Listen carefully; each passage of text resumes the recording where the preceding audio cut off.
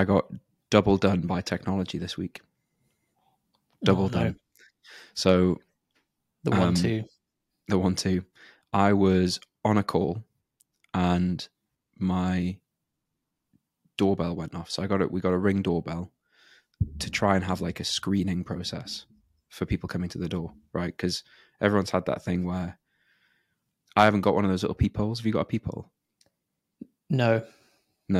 So precise, but you can see from where you're sat, though, can't you? Who it is? Yeah, so I can knock on the window and say, "I don't want any of your." I suppose by the time protein bars they're at the door, they know you've seen them, so it's kind of hard to. It's like rude to ignore them.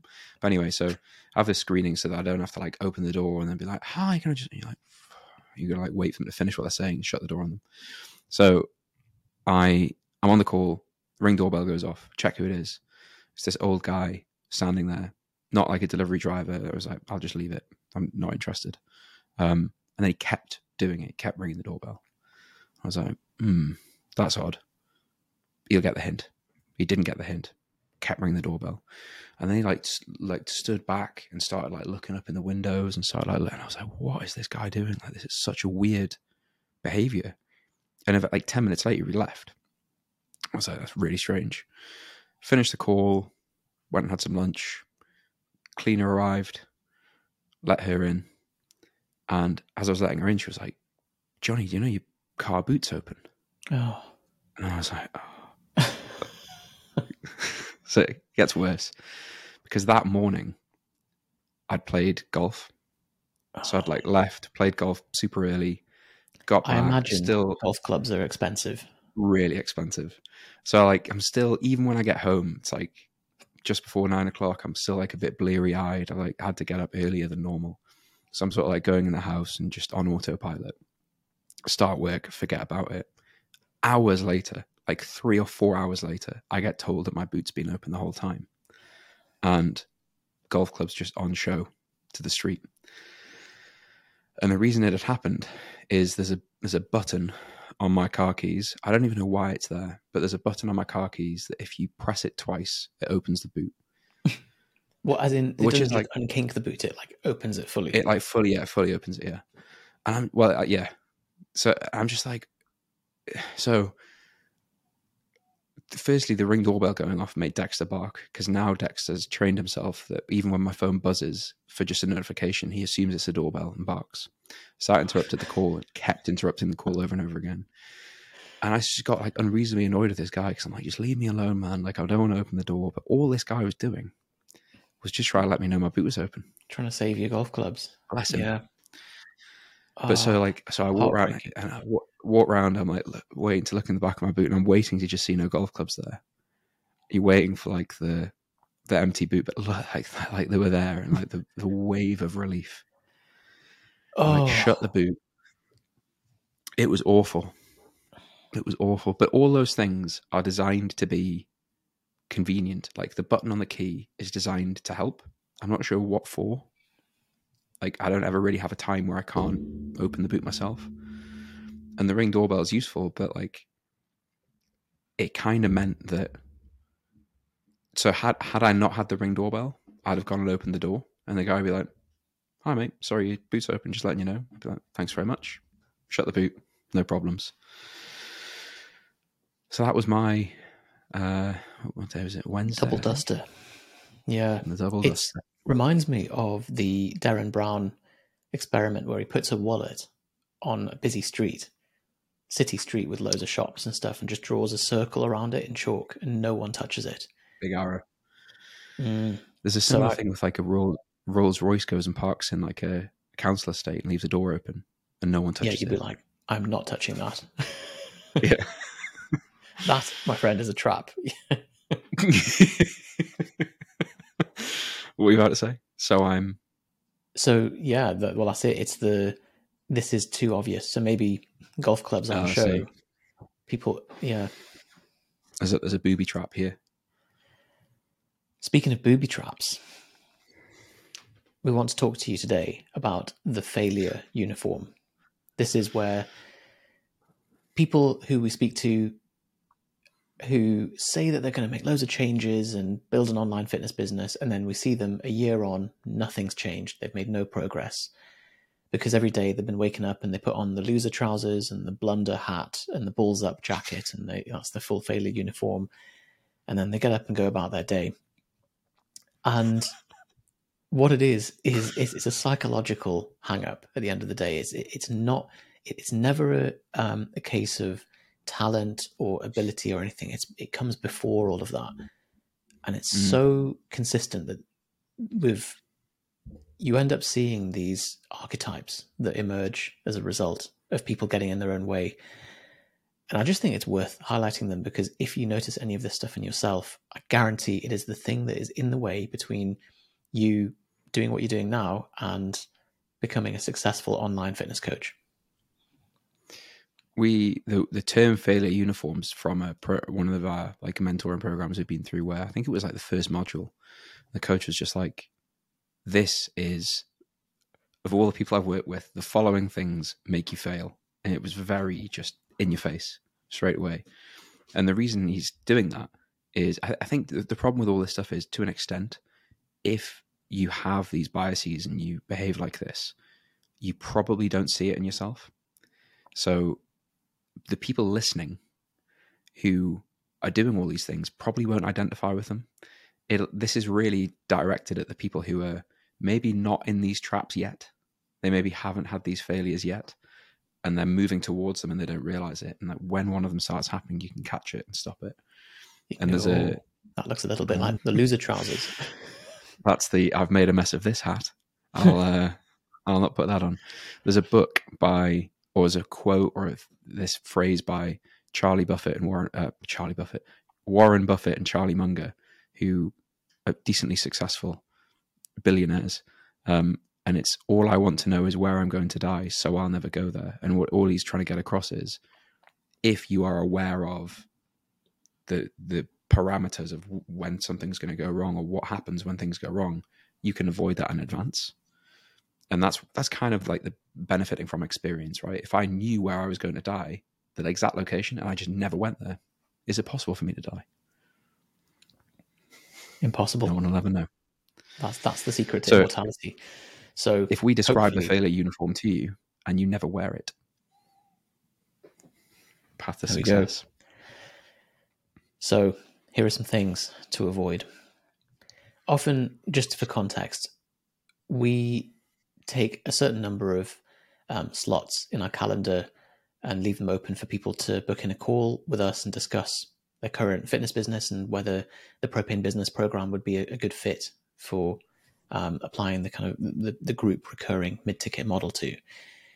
But quite often, there's a pattern emerging of someone who has loads of stories around booking, and then at like half an hour before the booking, they're like, "Oh, I've got childcare, or I've got meetings coming up, or I've got some kind of sickness that it's only just appeared 10 minutes ago." I've got to bring this up. Okay. I've got to interrupt you. Somebody has just rescheduled a call. I'm not going to say who it is, but the reason is childcare. Now, just because I know you just mentioned that, it's just like literally as soon as I was navigating to the notes for this podcast, that came up. Neither of us have kids. I'm sure having kids is a very difficult thing to deal with, but ultimately, like, things happen in life, like stuff gets in the way, and as you say, like all these things, like sickness, planning, other things happening, like if you make an appointment with, like there are appointments you would have made that you would never have cancelled. So it's kind of like how you weight and prioritize these things, how you like view your calendar and view your time, and the sort of, I'll do this tomorrow, I'll do this next week, I'll have this time next week where I'll be able to have a call, and suddenly I won't have any childcare.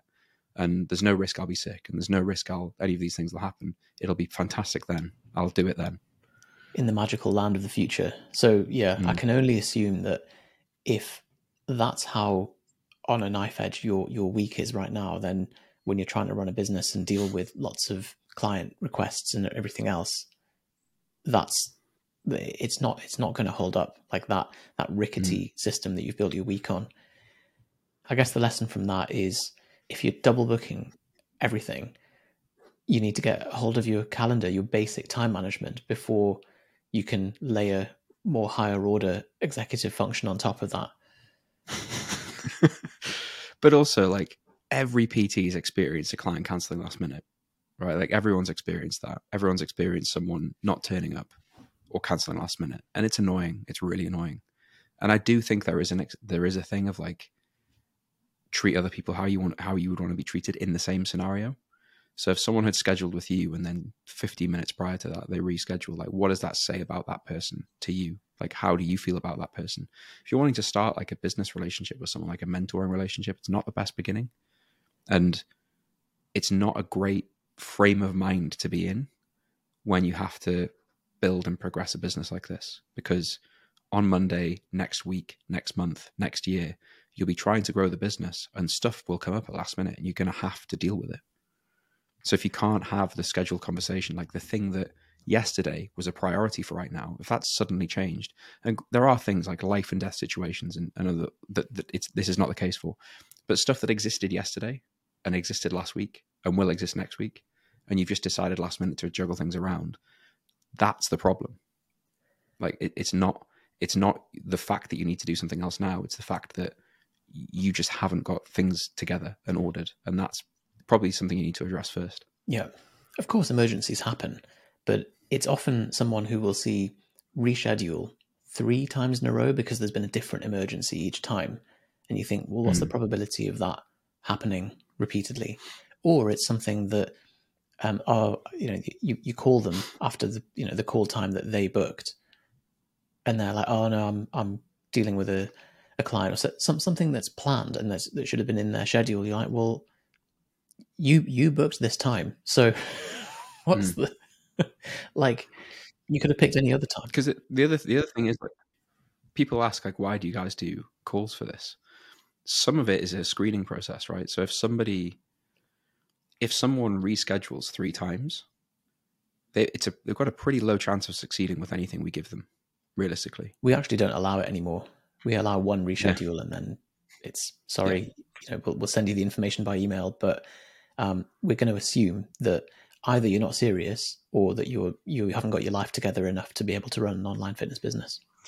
Sorry, because it's an application. Like, I know everybody says that, but it is an application. So if you book with us and then cancel multiple times, all that's really saying is, like, it's not the right time for you, which is fine. But, like, there's no point in wasting your time, wasting our time. So that's part of the anyway.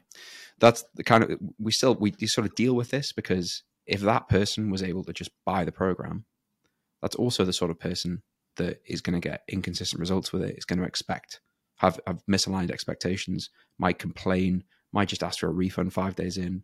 Like, it's not the right thing for them. Otherwise, you make an appointment with someone, you show up to it, generally, unless an actual emergency has happened, which is why we allow 1 reschedule. Life does happen. The next thing is the plethora of, and this is a category of excuses of, I need to get X sorted first. So sometimes it's, I need to get Christmas out of the way first, or I need to get this holiday sorted, or whatever, which, like, okay, that's fine for a time limited program. Obviously we offer lifetime support, so it doesn't really make sense, but I get that. But often the thing that needs to get sorted changes and rotates and is very nebulous, and it's this kind of, it's because we've all got a thing. Everyone in life always has a thing that's coming up, and we need to, like, the next alligator at the boat, or the next kind of tissue in the box. But we seem to fail to remember that when you get that thing out of the way, your life isn't going to be totally sorted, and your calendar's totally open, and you're available to hit all of your life goals. The only goals that you end up actually hitting long term are the ones that you do in spite of the thing that you have coming up. So this idea of, I need to get a few things sorted first, is total self-delusion. Yeah.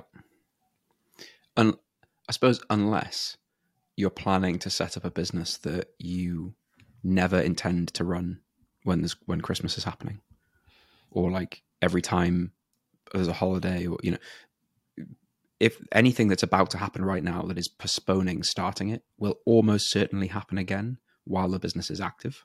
So why not learn to deal with that? It's the same thing you would say to clients, right? It's probably the most common excuse PTs get, especially we're recording this 11th of November. So it's right now, between now and the end of December, is full of, look, I just want to wait till the new year. Like, really, all that means is some arbitrary time in the future. Like, there's nothing special about the new year. It's just a convenient time to change things. But you probably all know yourselves, like the people who stay consistent with training throughout December, they're really the people who are in shape by summer next year. It's not the people who wait till January. Because the fitness excuse really is false too. It's like, oh, well, because Christmas is coming up, i.e. what they really mean is because there's a 3-day period where I'll be overeating turkey and cranberry sauce with my family, that means for the remaining 7 weeks of the year, I can't do any steps towards my fitness goals. That's exactly the same as I've had a slice of cake, so fuck it, I'll eat the whole thing. Yeah. I've got a very short period of hedonism with diet, therefore I'm just going to delay the entire thing. Like we know that's not how fitness works. Like if life was a 6-week booty blaster, then great, but sadly I think we'd all prefer it, wouldn't we? Everyone wishes life was a 6-week booty blaster. But your clients are going to be eating something between now and Christmas, like without question. So there'll be things they're eating, and you're just looking to modify what they're eating and how much of it. So easy. So like you're probably going to be doing something business wise between now. Like you might be thinking about it in some way between now and the end of the year. Why think about it in an unproductive way? Like why think about it in ways that don't even help at all? Like you might as well think about it in a way of like, oh, I've got this program material, I'm working through these modules, so that in January, in Magical Land of January, I've convinced myself I can start. I'm 5 steps ahead. There's the classic, like, oh, well, no one buys anything in December anyway, so now that it's November, there's no point even starting any market research or launching any program or anything. Like, well, you might make some sales. There are still people who like the entire fitness world doesn't shut down at that time. So all you're doing is guaranteeing that you won't make any sales between now and then. And if you think that in January you're then gonna start building the stuff for the New Year's resolution crowd, like you'll miss the boat. Yeah, it's gone. You have to have things ready and in place for January 1st if that's what you're going after. I would say people for the January rush, people buy in December. I think it's a misconception that those people buy in January. They buy in the week between Christmas and New Year, when everyone's just sat on a sofa feeling like they're holding more water than a bath and just, this like salty Christmassy mess. And they're scrolling through their phone and they read an email that you sent them about the 14-day challenge that they opted into. And they're like, actually, this looks great. Oh, and the first day of training begins in January. Fantastic, I'll buy that.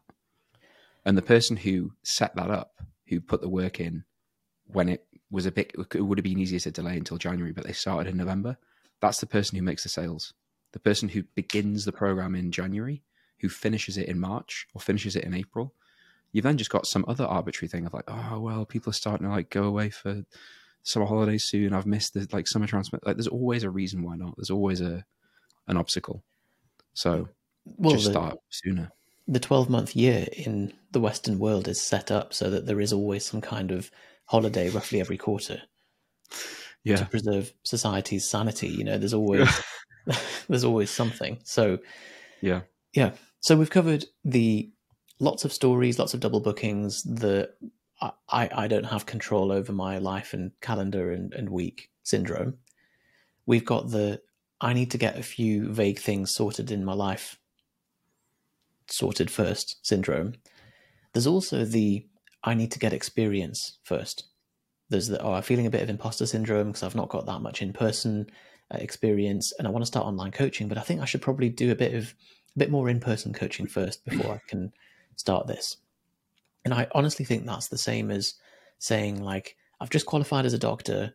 I want to start working in hospital, but I feel like I've not done enough shifts as a fireman just yet. So I need to go and put out some like fires and ride the Nino and climb up, rescue some cats from some trees and stuff. And then I'll feel more equipped to work in the hospital as a doctor. It's a different skill.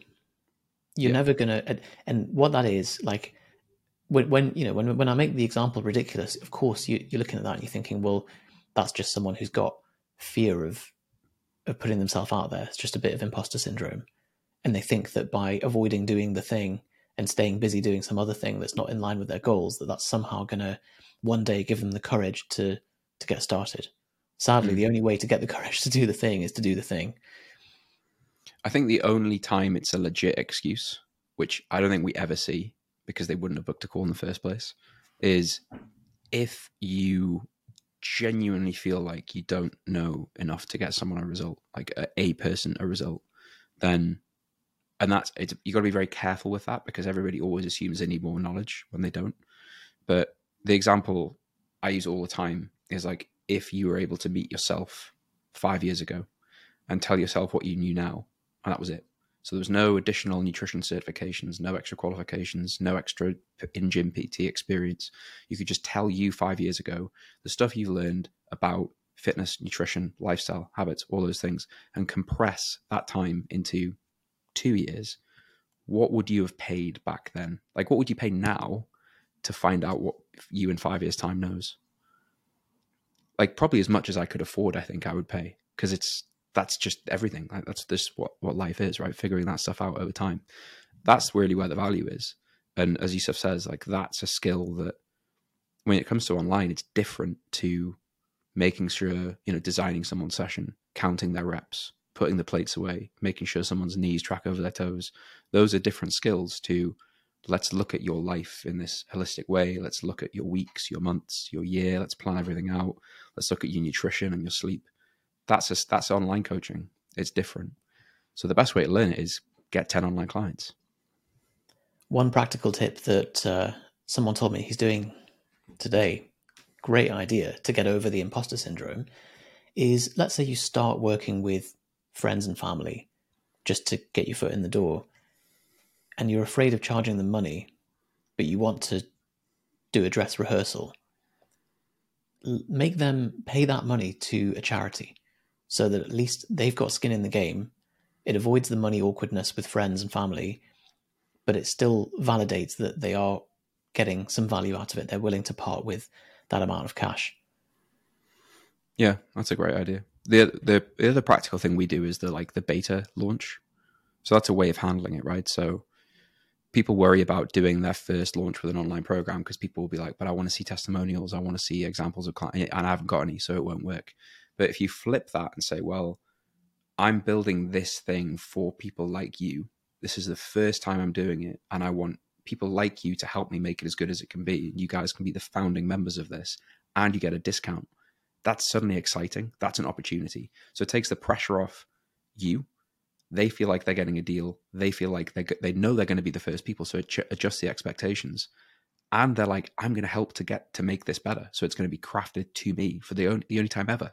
Like, my questions are going to get answered. My needs are going to get dealt with. So that's taking, like, someone who does that approach versus the person who goes and works in Pure Gym for 6 months just so that they can do this. It's different, obviously, if you've got hundreds of hours of gym floor experience. Like, that's hard to, if you've got that, yeah, that's an advantage, definitely. But to go and get the 100 hours before you start online coaching is just an irrational way of viewing it. It's an inefficient way to get the skill that you're really looking for. Yeah. The third category of failure uniform is the storyteller. So this is someone who will book in a call with no intention of making any actual practical moves towards building an online fitness business. But what they want to do is validate to themselves, to prove to themselves that they are a big dick player. And so there'll be loads of financial flexes and talk of how they ran a big business back in the day. You know what it is? It's the old guy in the gym who comes up to you and is like, oh, I used to do bench press with 200 kilograms, and I could do dips with 50 kgs back in the day, and but my knee and my back, and like there's something to prove and some story of a past achievement. Lots of talk of old accolades or qualifications and that kind of thing, usually wrapped up in corporate speak as well. Acronyms. Love an acronym. What's behind that? It's knowing that when you're self-employed but you haven't got any clients, that's another word for unemployed. And so there's a need, the desire to feel important and feel like, oh, well, but if I book in loads of business meetings and use the corporate speak and stuff, then I'm, at least I look the part. I think that the lesson from it is to try and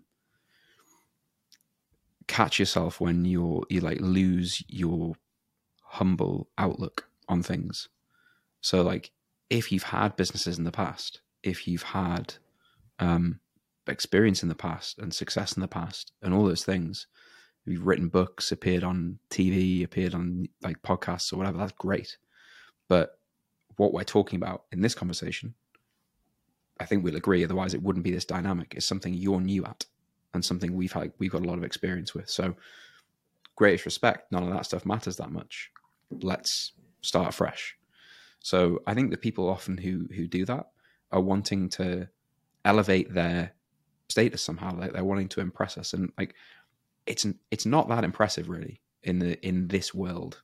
Like the thing that's impressive is someone who dedicates years to figuring something out and builds a business that works for them, no matter how big or small it is, to us anyway.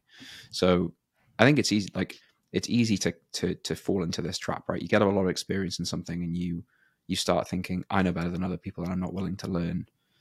If you find yourself doing that, just try and catch it and like bring yourself back to who could help me with this? Where could I go to get help with this? Do I trust Johnny Newsef to help me with this? If so, my other accolades don't matter for this. This is a brand new thing. This sounds facetious, but I mean this honestly. If what you're looking for is to inflate your ego, if the actual outcome you're looking for is to feel like a big dick player and to have lots of accolades and flexes and things, then that's fine. That's your prerogative. But as the ancient Chinese saying goes, like, talk doesn't cook rice. That's one of my Chrome visualize value. Oh yeah. Talk does not cook rice. So if you're looking to get you clients, then you can do all that, or you can chase Instagram followers and all that stuff and build up your ego. But that's the game that you're playing. Play stupid games, win stupid prizes. You've got a big number on the Instagram following. You feel like a celebrity, but really, what we help you with is get more clients, coach those clients, generate a recurring monthly robust income. Not very sexy. I think ironically, the thing that you and I find most impressive is the people who are like egoless. Like, hey, I watched the webinar, I've listened to your podcast, I've like saved up, I'm in a position to like really start this and dedicate some time to it. I just have a couple of questions. Is that okay? Yeah, absolutely. And I'm not just saying that because like they're ready to buy something. I'm saying that because like their attitude to it is, I've like done a bit of research, I'm serious, I've put the call for a reason, and I have some questions about like what you guys do. They're not there to tell me what they used to do or like how successful they used to be. They're holding their hands up and say like, I don't know what to do. I'm looking for some help and I'm serious about following something subject to some questions. Is that okay? Whether that's us or another mentor or another coach, like that person's going to do really well with whatever they pick to do. You don't have to try and impress us. Like, we're not the people that you're looking to impress anyway. But you should be focusing that energy on the people who are going to buy from you and sign up with your program. Yep. The final category of the failure uniform is people who are building in private and working towards this big launch that never happens, and they put so much pressure on themselves. And we've done this before as well, where we were in the corner of the internet, like quietly creating this this program ready for the big launch day, and then when we launched it, I mean, well, multiple times, flopped. And we're like, oh no, what a public embarrassment. Oh, we're gonna be shamed and put into the stocks and tomatoes thrown at us and stuff. But no one cares. Like, the internet is so big that if you have this sense of self-importance and perfectionism and keep delaying things, that's the only way to guarantee zero results. Mm. Well, on top of that as well, like, let's say that no matter when you launch it, it's going to fail, for example, then the quickest way to fix that problem is to get to the 5th iteration as quickly as possible. It's like it's the Facebook move fast and break things, right? So hiding away, not telling anyone about it, iterating yourself, trying to make something perfect yourself, and then putting it to the market and hoping you've like guessed correctly. Like, that's going to fail whether you do it today or whether you do it in 6 months' time. So, because your guess is probably wrong. Like, most people guess emails, ads, images, podcasts work, and they don't. So the best way to get to the best version of anything is like test it in the real world multiple times and iterate based on feedback multiple times. So launching it today is just, do the reps. You know, what would you say to a fitness client that was like, right, I want a big bench press, but I'm only going to go in the gym when I'm really feeling totally on it. I've had 12 hours of sleep. I've had my pre-workout, and I'm going to take this one shot at testing my 1 rep max bench press at some point in the next year. Compared to the guy who just goes in and just does 5 sets of 5, boring, linear progression for 6 months, and then tests his max as a routine thing. Yeah. What I was for some reason bursting to say there, I don't know why, was just that we used to see this so much in whenever we've coached clients for powerlifting meets. They would literally say things like, I'm only going to compete when I know I can come top 3.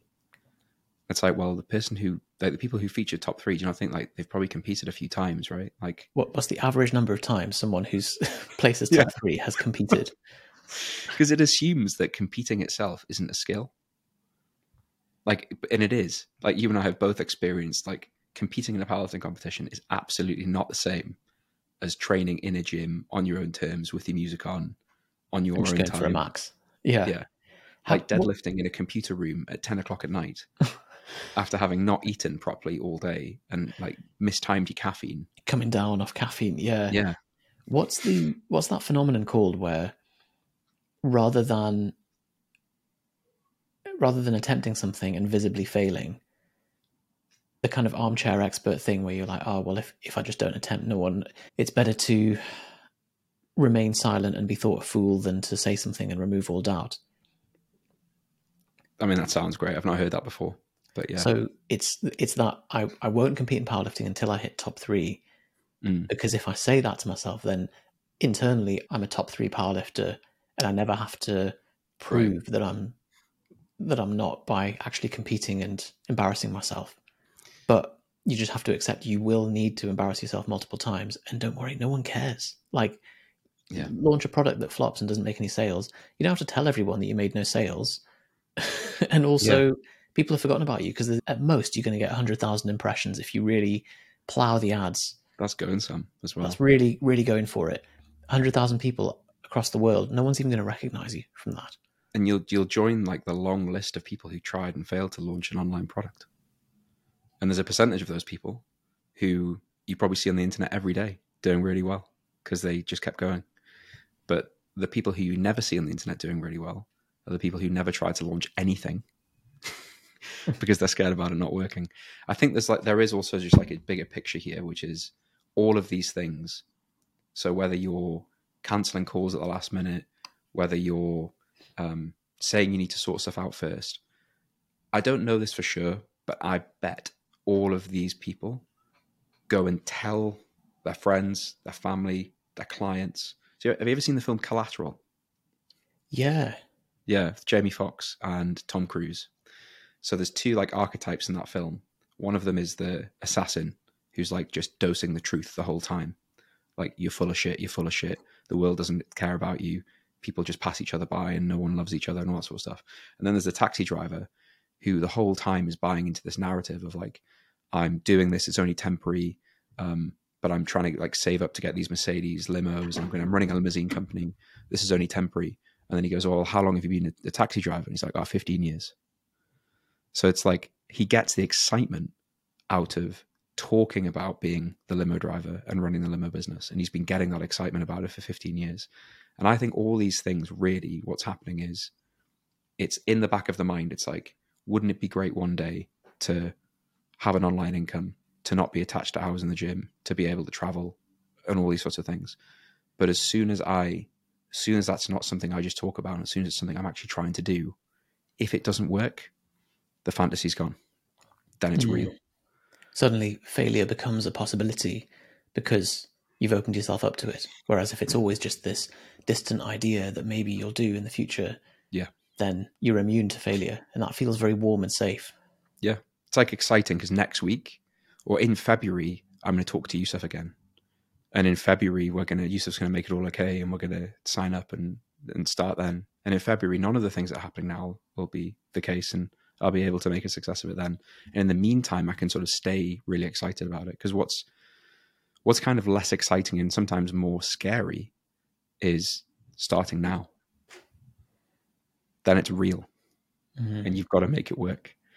But that's what I kind of suspect is like the theme behind all these things. The real sign is, of course, there are people who we speak to and they say, oh, actually, I'm going to be ready in 4 months' time. But the biggest indicator of whether that person is going to be successful is when you speak to them in 4 months' time, it's like, hey, what have you done in the last 4 months? Oh, well, I've built this, I've tested my challenge, I've validated my niche, I've tested a product, I've been working with a few people. Brilliant. Like, that person, of course, is going to be successful because they're still making moves, and they haven't gone, oh, well, because I'm just going to delay all of my life goals until February, I'm just going to sit on my thumb until then. And actually what that person's like really saying is, I think I can do it on my own. And some people can. Like, really, it's just, what is the thing Alex Hormozy says? Like, you pay for the program either in time or money. Is that right? Yeah. So like they're saying, whatever the fee it was, the fee that Yusuf quoted me or Johnny quoted me on the phone, I'd rather pay that in hours or months and years to figure that out. And if that's what someone wants to do, we can't stop you. I think it's a stupid decision, but we can't stop you, obviously. But yeah, it's so often the people who say February, you get in touch in February, and like, oh yeah, well, and then another story comes. And again, it's holding on to the dream. It's holding on to if I never make this real, if it never becomes what I'm actually doing now, then the dream's exciting. So go watch the film Collateral. Look at Jamie Foxx's character. Don't do that, whatever you do.